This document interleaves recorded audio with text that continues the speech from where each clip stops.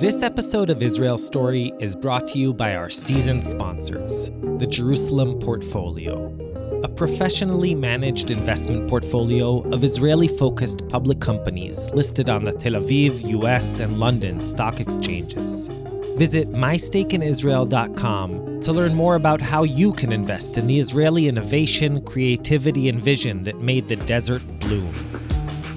There's no better gift or investment than owning a small piece of the Israeli economy.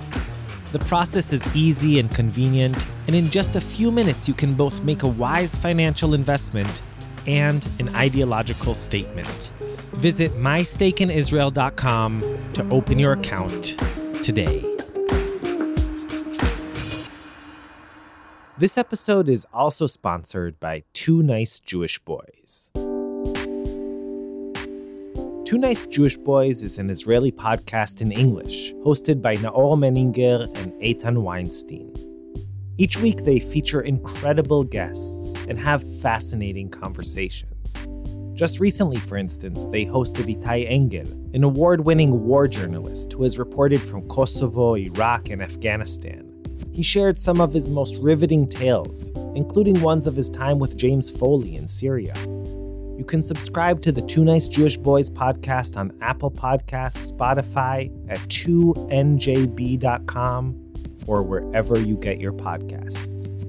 And now, to our episode.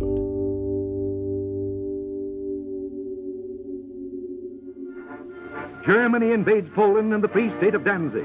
The efforts and hopes of diplomats for peaceful settlement are transformed into the roar of gunfire. Warsaw is bombed, blasted, and shelled. Poland is in ruin.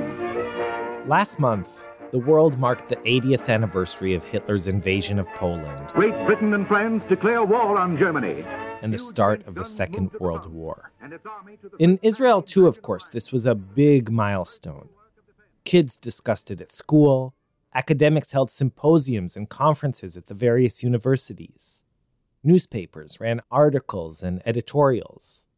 But, as we all know, this wasn't always the case in Israel. For many years, the war and the Holocaust were taboo topics. Now, close your eyes and imagine Israel in the late 1940s or throughout the 50s. It's a young country trying to construct a vibrant national ethos, one of strength and resilience and vitality. One that celebrates the farmer and the kibbutznik, and the young fighters that, against all odds, won the War of Independence and turned the dream of a state into a reality. In that Israel, there was little room for the Holocaust. It was shameful and rarely discussed publicly. Ora Rajevsky, from Kibbutz Afikim, near the southern shore of the Sea of Galilee, remembers the haunted Holocaust survivors who showed up shortly after the end of the war. Ora, can you please introduce yourself? My name is Ora Rajevsky. My maiden name is Galili, which I changed from Hebrew to Polish. And I was born in Kibbutz Afikim. What year were you born? When? Yeah. 1927. But Ora and her friends, all strapping, idealistic tzabarim, men and women of the land, were off fighting for the state to be. In the Palmach in the Haganah. So we didn't stay here. So we didn't know them because they had their own life. Even when the Palmachniks were around, they didn't really interact all that much with the Holocaust survivors. Their experiences, their pasts, were so wildly different. We didn't ask, and they didn't want to tell. And that was pretty indicative of the general attitude. European Jews, many Israelis felt, had gone to the camps like sheep to the slaughter, tzon latevach, without really resisting, without putting up much of a fight. But then, almost overnight, that perception started to change. And it changed because of one major event. On May 23, 1960, as most of the citizens of the young country were waking up from their afternoon naps, Prime Minister David Ben-Gurion made a dramatic announcement in the Knesset, the Israeli parliament.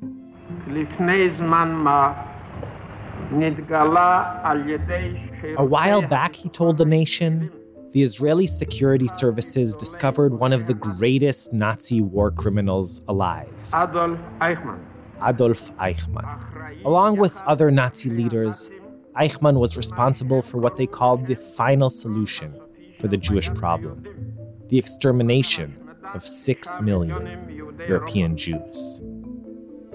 Ben-Gurion then paused for a second and delivered the bombshell. Adolf Eichmann nimtza kvar b'matzar ba'aretz.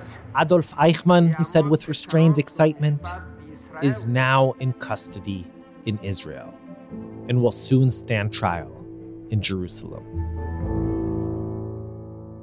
We all know about the Eichmann trial. You can probably even conjure up the famous image of a balding, middle-aged man responsible for the deaths of millions of Jews sitting inside a glass booth in the Jerusalem courtroom. Many of us have learned about the trial in school, watched documentaries about it on Holocaust Remembrance Day, or read Hannah Arendt's Eichmann in Jerusalem, a report on the banality of evil. And just in case none of this sounds familiar, the Israeli National Archives and a bunch of other organizations have made sure it's at the tip of our fingers. A few years ago, they uploaded videos of the entire trial to YouTube. We'll link to it on our site, israelstory.org. And during Eichmann's trial, people came forward and recounted the horrors they had experienced in the camps. The trial opened up the floodgates and allowed for a kind of national catharsis. At its end, of course, Eichmann was sentenced to death. He is, till this day, the last person to be legally executed in Israel. And even more than that, he's become a symbol of evil.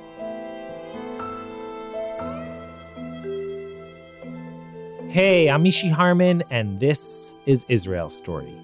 Israel Story is brought to you by PRX and is produced together with Tablet Magazine. Our episode today, The Needle. It's a collaboration with a wonderful national public radio podcast called Rough Translation.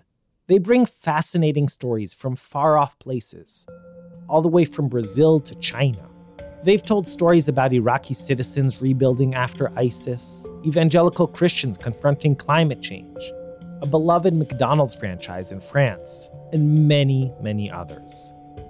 And what's stirring about those stories is that they bring new perspectives on familiar conversations. The stories are so universal that no matter where you live, you end up thinking of your own backyard, of your own life. And in this episode, two masters of radio, Rough Translation's host Gregory Warner and NPR's Jerusalem bureau chief, Daniel Estrin, bring us a little-known backstory of one of the best-known Israeli Mossad operations, the capture of Adolf Eichmann. But as you'll hear, this story goes somewhere you'll never expect. Now, long-term listeners might recall that in our second season, we aired a story in which we went back and interviewed many of the folks who dealt with Eichmann while he was on trial. People who guarded him, people who interrogated him, even the people who executed him. And don't worry, you don't have to go searching for that episode. We'll drop a rerun in our feed next week. But that story was all about people who very much wanted their name to be part of the Eichmann saga. And this one, well, it's strange. It's about someone who did everything he possibly could to erase himself from the history books, to minimize his part in the capture of one of the most notorious Nazi war criminals. Here are Gregory and Daniel. The Mossad is the Israeli version of the CIA. Think top-secret spies, agents who deny they work there. So I was surprised to learn that there has been a tradition where one day a year, the Mossad throws open its doors to the families of the employees. And the kids used to come. Wait, the Mossad has Take Your Son or Daughter to Work Day? Yeah, why not? Avner Abraham is a former Mossad agent with a passion for history. He would set up these elaborate exhibits for the kids with, say, a typewriter from the 50s that typed in Morse code, or old spy gear. Like you have television, but inside you can find camera. I think that old objects got energy. One day, a top guy told him he had something to show him in a refrigerated archive in the Mossad basement. It was in the corner. 10 boxes of stuff, all from one old operation. It looks like someone said, okay, let's put everything in boxes and put it in the corner and don't touch it for 50 years. Avner finds an old Leica camera, a kit to make fake license plates, a pocket diary in code. I remember that I opened one of the envelope, a brown envelope, and I saw all the Israeli passports from the 50s. Israeli passports from the 50s had blue cloth and gold letters. He opens one of them. The name is in Hebrew. Ze'ev Zichroni. If you translate Ze'ev is wolf, and Zichroni is memory. The wolf of my memory. It's a code name. The picture on the passport is Adolf Eichmann. Adolf Eichmann was Hitler's mastermind of transportation. He made sure the trains to the death camps ran smoothly. And after the war, he escaped to Argentina until he was captured by the Mossad and brought to Israel. And his trial in Jerusalem in 1961 was broadcast all around the world. When I stand before you, judges of Israel, People crowded around their radios and TVs. to accuse Adolf Eichmann, More than 100 Holocaust survivors took the stand to tell their stories. I do not stand alone. At the time, most people had never heard these stories in public. Dysenteria. And in Israel, which was full of refugees, telling these stories was taboo. They didn't fit with Israel's self-image of resistance and strength. The survivors were seen as victims. They were called lambs to the slaughter. And lambs don't speak. The Eichmann trial became the setting to flip that script. Victims became prosecutors of the Nazi in the dock. Here with me at this moment stand 6 million prosecutors. The Eichmann trial gave Israel a new story to tell about a nation that had suffered a wrong and was ready and able to exact justice.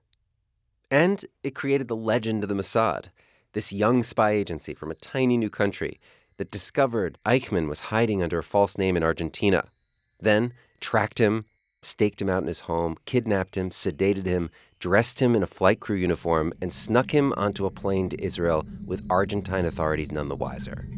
This is the capture story that would be told and retold in books and documentaries and feature films and taught in Israeli high schools. And the agents became national heroes with books and memoirs of their own. That's the story that Avner found in these basement boxes.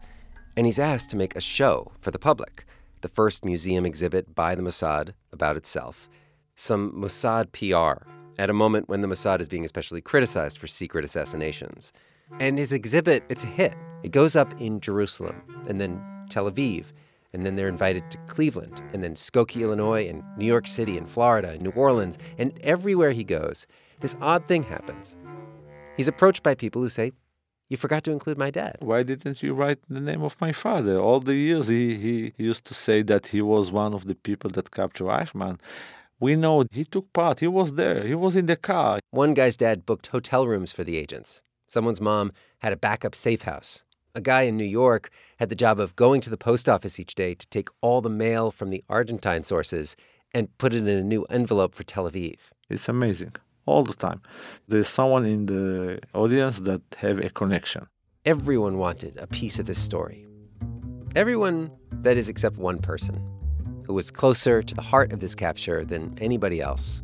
And yet, he did not want any part of this story. My father didn't want to talk about anything. And his kids would spend years asking themselves, why? Arguing about it. And some of those arguments revolved around just one object, an object that Avner, the Mossad curator, was trying to hunt down. This mission to bring the needle.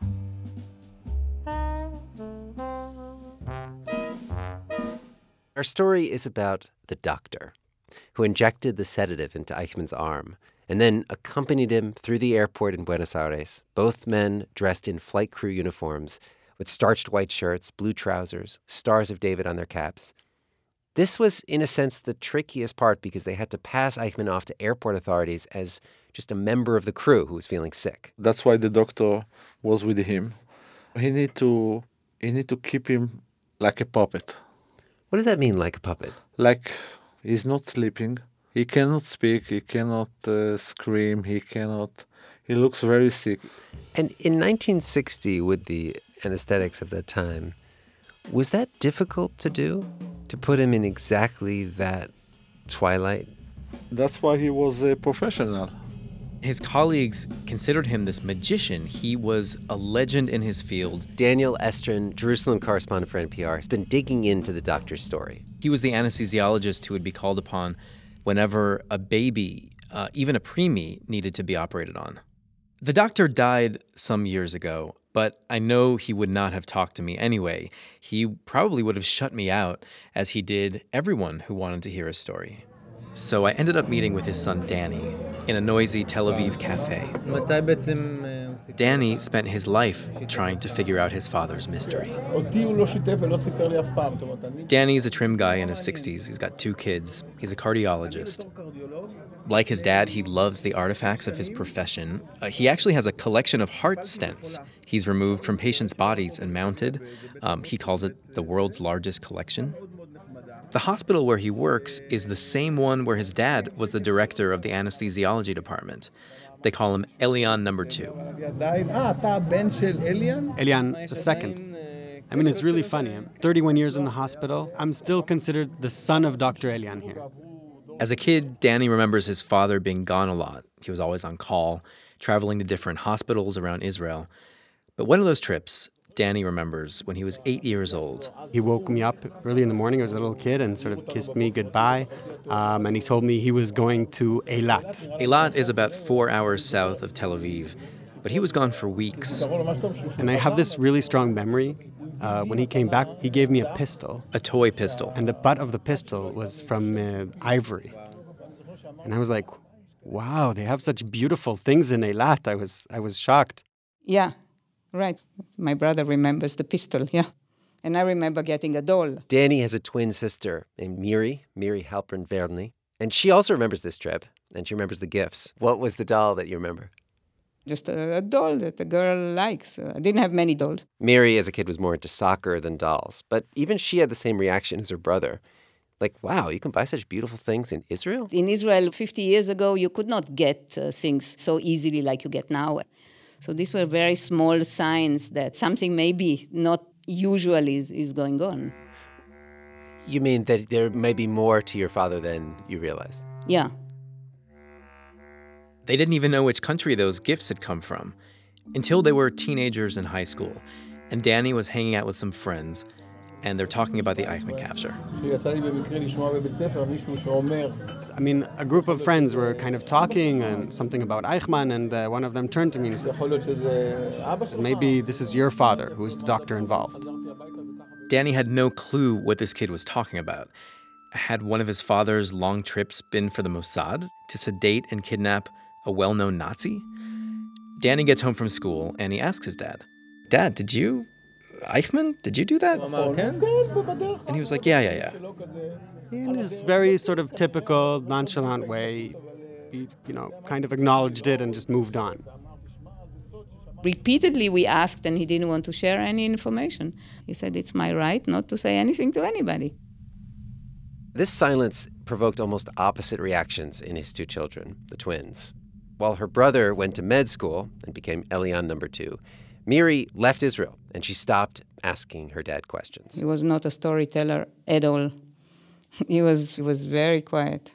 I don't like the limelight either. He just didn't like. Some people like it, he doesn't. He didn't. Why? He must have had his reasons. Miri says in Israel, where military service is mandatory, many people have done things that they just can't talk about in public. In Israel, everybody's involved in these things, in the Mossad. Everybody has kind of secret activities. It's not that unusual. What do you mean, everybody's involved in the Mossad? Many people are involved in the Mossad in Israel. Did you work for the Mossad? No, and if I would, I wouldn't tell you. Unlike his sister, Danny was not the type to let secrets lie. Many times I asked him, Abba, why won't you talk about this? It's so secret. Everybody knows about it, so what's the big deal? His father did eventually give him one answer. He would talk about that as a doctor, he didn't feel quite right about using his knowledge, his power, against somebody's will. It's against the Hippocratic Oath. The Hippocratic Oath, the pledge that med students take that a doctor should first do no harm to their patients. Danny is a doctor himself. He could agree that, yes, technically his father had brought harm to Eichmann, sedated him against his will. I told him, I understand the argument, but the Hippocratic Oath is, it's so unfitting for the situation.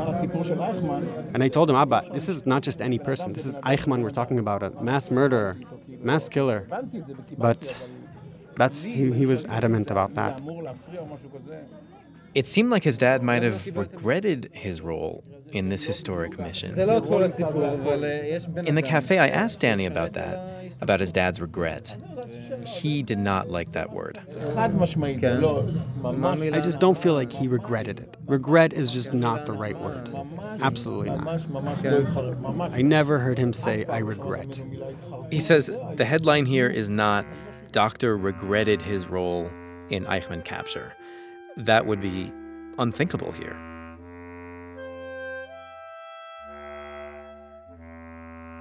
Israel is a country where everything is up for debate, except for Eichmann. There's no debate about Eichmann. And maybe there is something really uncomfortable about your father not only refusing to take credit for it, but thinking something about it was wrong. Hey, it's Mishi. We'll get back to the story in just a minute, but I wanted to make sure that you all know about our newsletter. Some of you, we recently learned, weren't even aware of the fact that we have one. Well, we do. And it's a great way to stay up to date. Want Israel Story delivered right to your inbox? Want special behind-the-scenes photos and staff recommendations? Want to be the first to know about our live shows and presentations and public talks? Go to israelstory.org/newsletter and sign up today. This episode is brought to you by Kotel HaMishpachot, the egalitarian Kotel. As you know, here at Israel Story, we've spent a lot of time this season thinking about the Kotel. And I can wholeheartedly recommend that next time you visit Jerusalem, you check out the egalitarian Kotel for Kabbalat Shabbat. You'll have the opportunity of welcoming in Shabbat at the most symbolic of Jewish locations, and doing so with a beautiful service alongside your spouse, daughters, sons, granddaughters, grandsons. As the sun sets over Jerusalem, everyone is together, singing stunning melodies and partaking in a traditional service.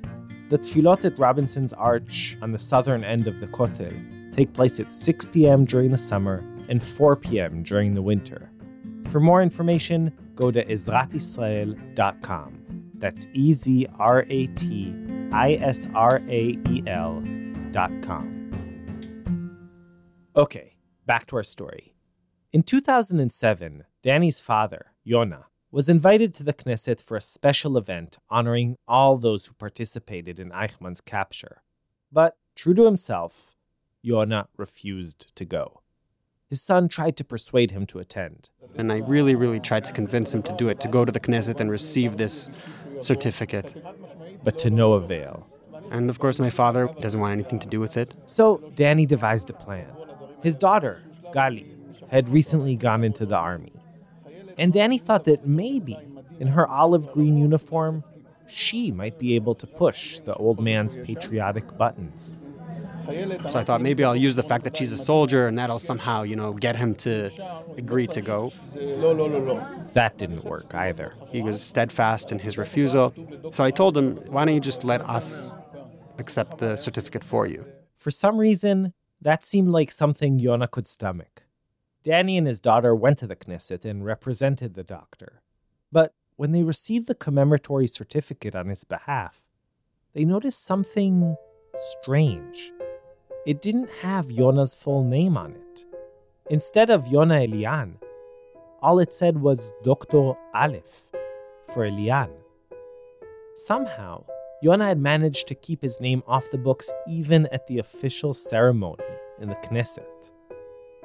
This insistence to remain anonymous always seemed odd to Danny. But he was about to learn a much darker reason behind his father's silence. It all began when, one day, Yonah received a weird phone call, out of the blue. Dr. Yonah Elian? The guy on the other end of the line asked. Yes, Yonah replied. You killed my father. I'd like to talk. All right, back to Gregory Warner and Daniel Estrin. To understand the origin of that strange phone call and how it changed things between the doctor and his son, we should tell you about a 20-year hunt by one of Israel's most famous journalists for details about a different Mossad operation that turned out to have everything to do with Eichmann. The journalist is Ronen Bergman. The senior national security correspondent for Yediot Achronot and a staff writer for the New York Times Magazine. His investigation centered on a secret safe in the Israeli government archives. And in that safe, they found a file which proved that something that was whispered as a sort of an urban legend throughout the years, something that nobody actually knew whether it's right or wrong, it's just a rumor, was in fact 100% right. So shall I say briefly what the story is? Yes, tell me that story. This was actually the story of an Israeli army officer. His name was Alexander Israel. And as the story goes, this Mr. Israel was desperate for money and turned against his country. In 1954, he flies out of Israel with a suitcase full of military secrets and offers to sell them to the Egyptian embassy in Rome. The Mossad wanted to get him. This is like the very first years of Israel. The Mossad is this new intelligence agency, and the head of the Mossad realizes this is a great opportunity to prove ourselves, to prove what we can do. They decide to kidnap him and bring him back to Israel to stand trial. And they recruit a legendary anesthesiologist for the job, the magician, Dr. Aleph, Dr. Yonah Elian. The Mossad's plan may sound very familiar. Young agency wants to prove itself by kidnapping someone overseas, sedating him, and bringing him to trial. That was Eichmann's story. But Eichmann had not happened yet. This was 6 years before that. And actually, this story is almost kind of an alternate version of the Eichmann story, in which everything that can go wrong does. This is not the Mossad that everyone has heard about. This is not a slick operation. It's an amateur job from the very beginning. The problem was to find him.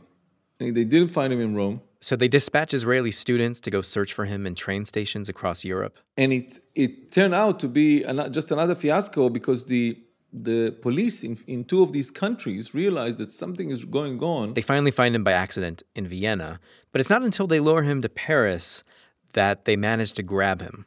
The doctor examines him, injects him with a sedative, and as he will do later with Eichmann, he boards with him on a plane to Israel. And this is where fiasco turns into catastrophe. Because when they land in Israel, the guy they were supposed to bring back to stand trial is dead. The doctor's drugs somehow killed him. And this is not only a failure of the mission. The Mossad at the time had a mandate. We do not kill Jews. The Mossad does not kill Jews. If these details get out, this will make the Mossad look really bad. There was by far less criticism, and there was a naive belief in the public that everything that these people are doing is good, right, and just.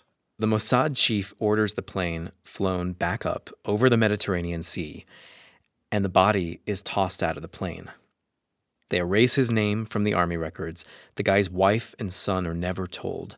The only civilian in Israel who knows firsthand about this cover-up is Dr. Yonah Elian, and he's ordered to keep quiet.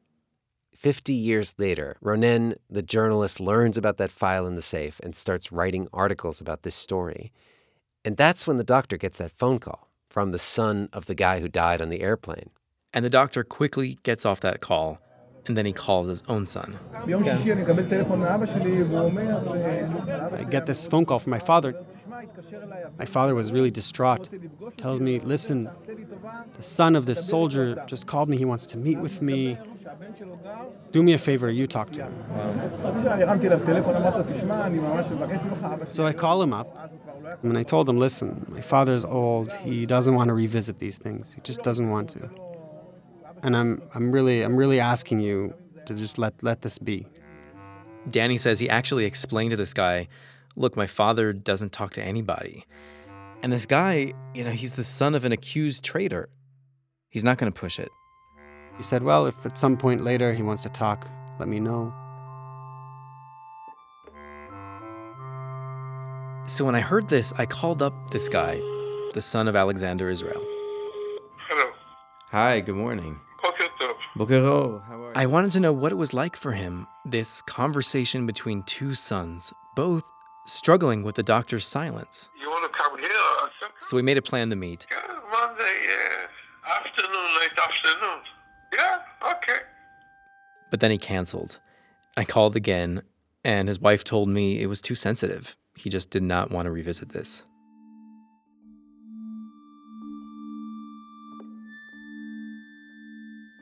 Danny, the doctor's son, wanted to talk with his dad about this. But he wondered if his dad had refused to talk about his successful capture with Eichmann, how much less was he going to say about this botched operation, where he'd failed the mission?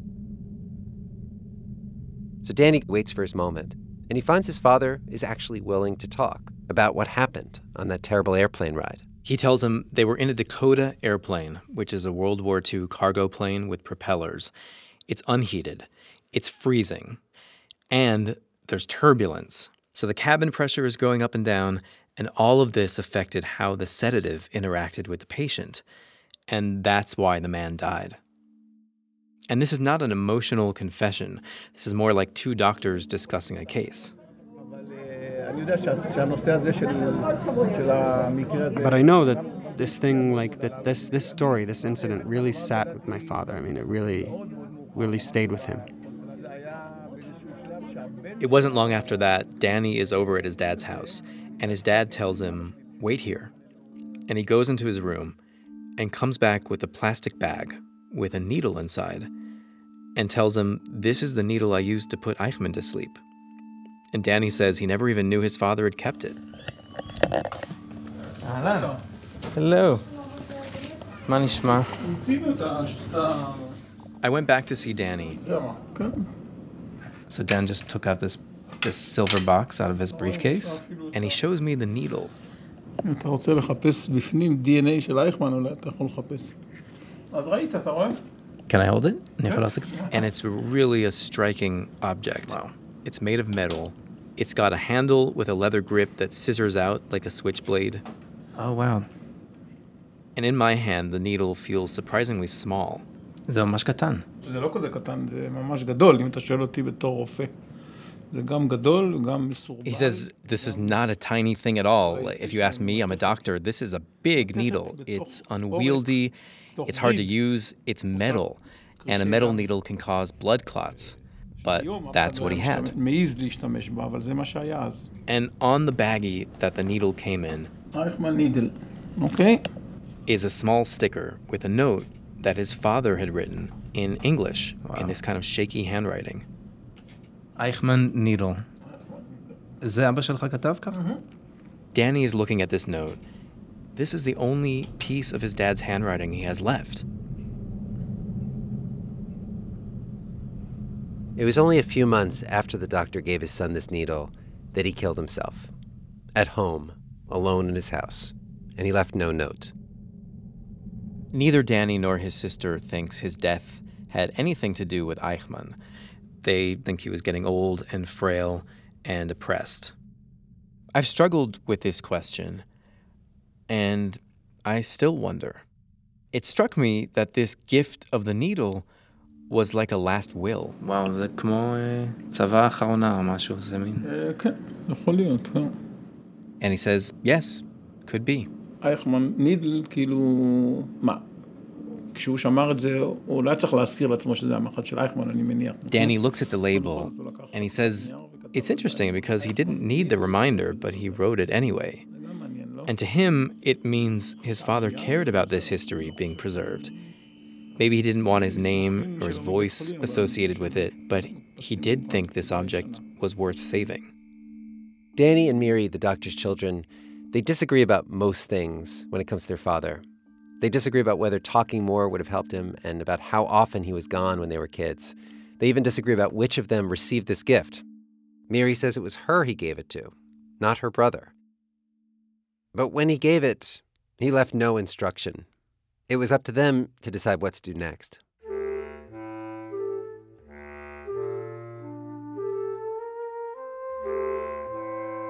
My brothers regarded this as a national treasure and said that this doesn't belong to us and brought it to the museum.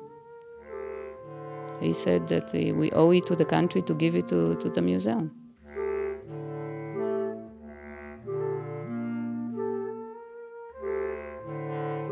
For Danny, this was his big chance to finally get his father in the history books.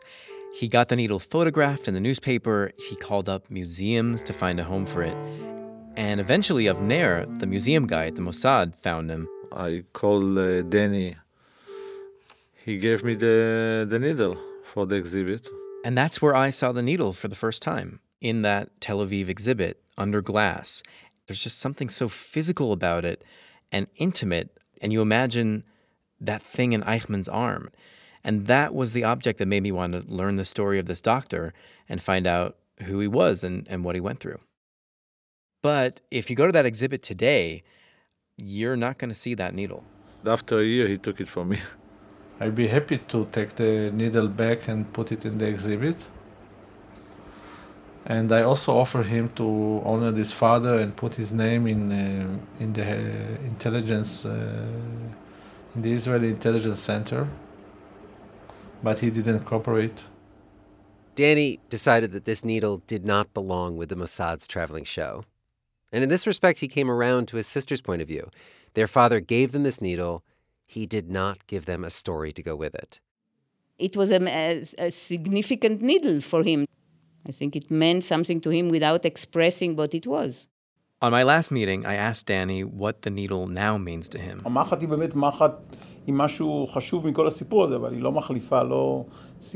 Danny told me the needle is an important part of this story, but it does not replace the stories, the revelations, the confessions that never were. In a way, this needle, it connects these two stories in the doctor's life, 6 years apart, where he did the exact same job for his country, injected a wanted man in a plane with such different results.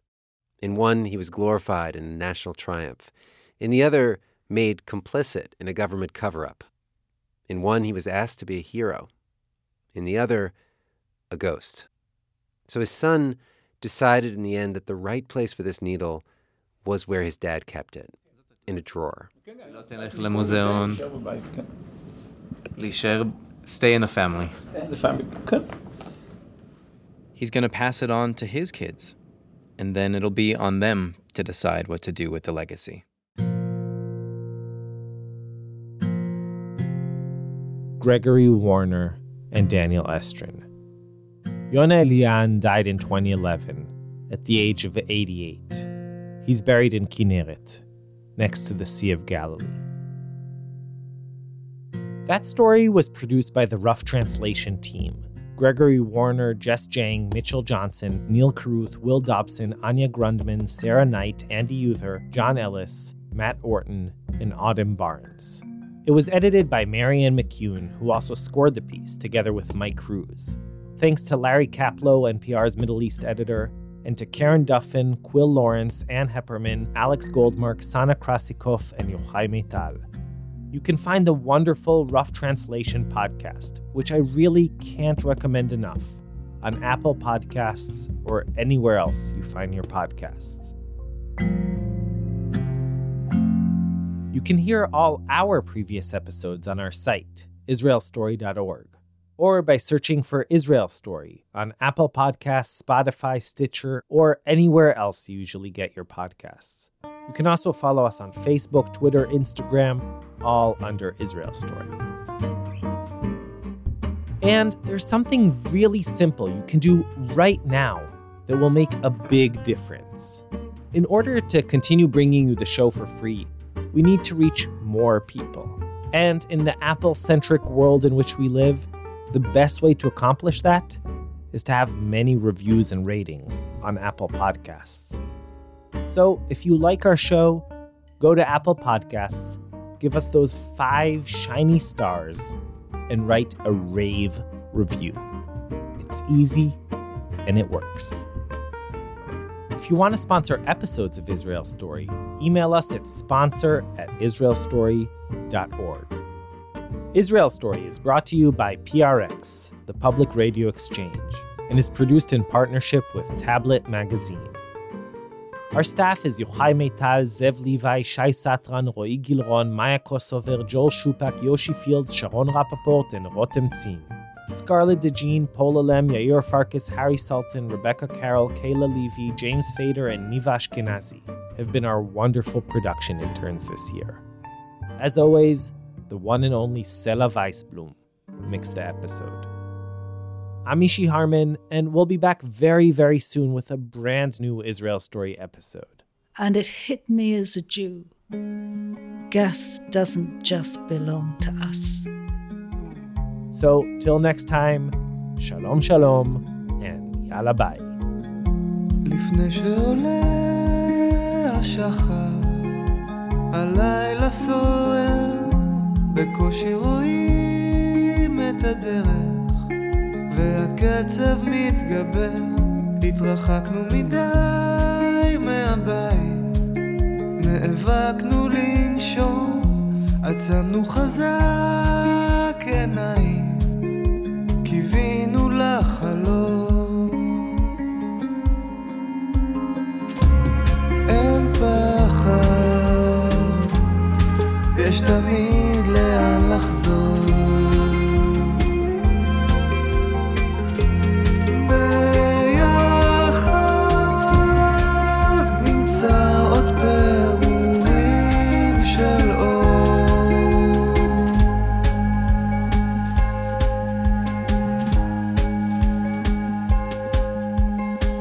כבר מזמן לא אחזנו ידיים במרוץ המשוגע, מחזיקים את הראש מעל המים, מפחדים להיפגע. הבוקר קרוב ובחוץ מתפזרים עננים, הרוח לוקחת אותנו למקומות חדשים.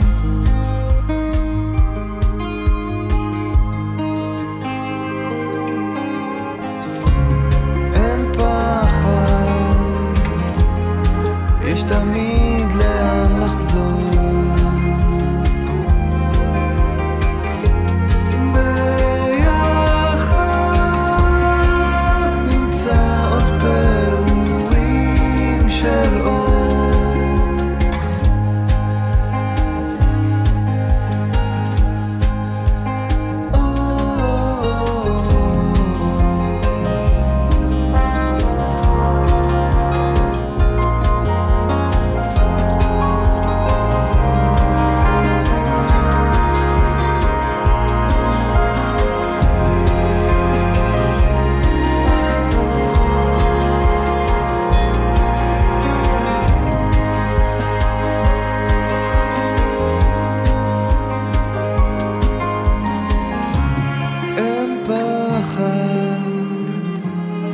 יש תמיד לאן לחזור.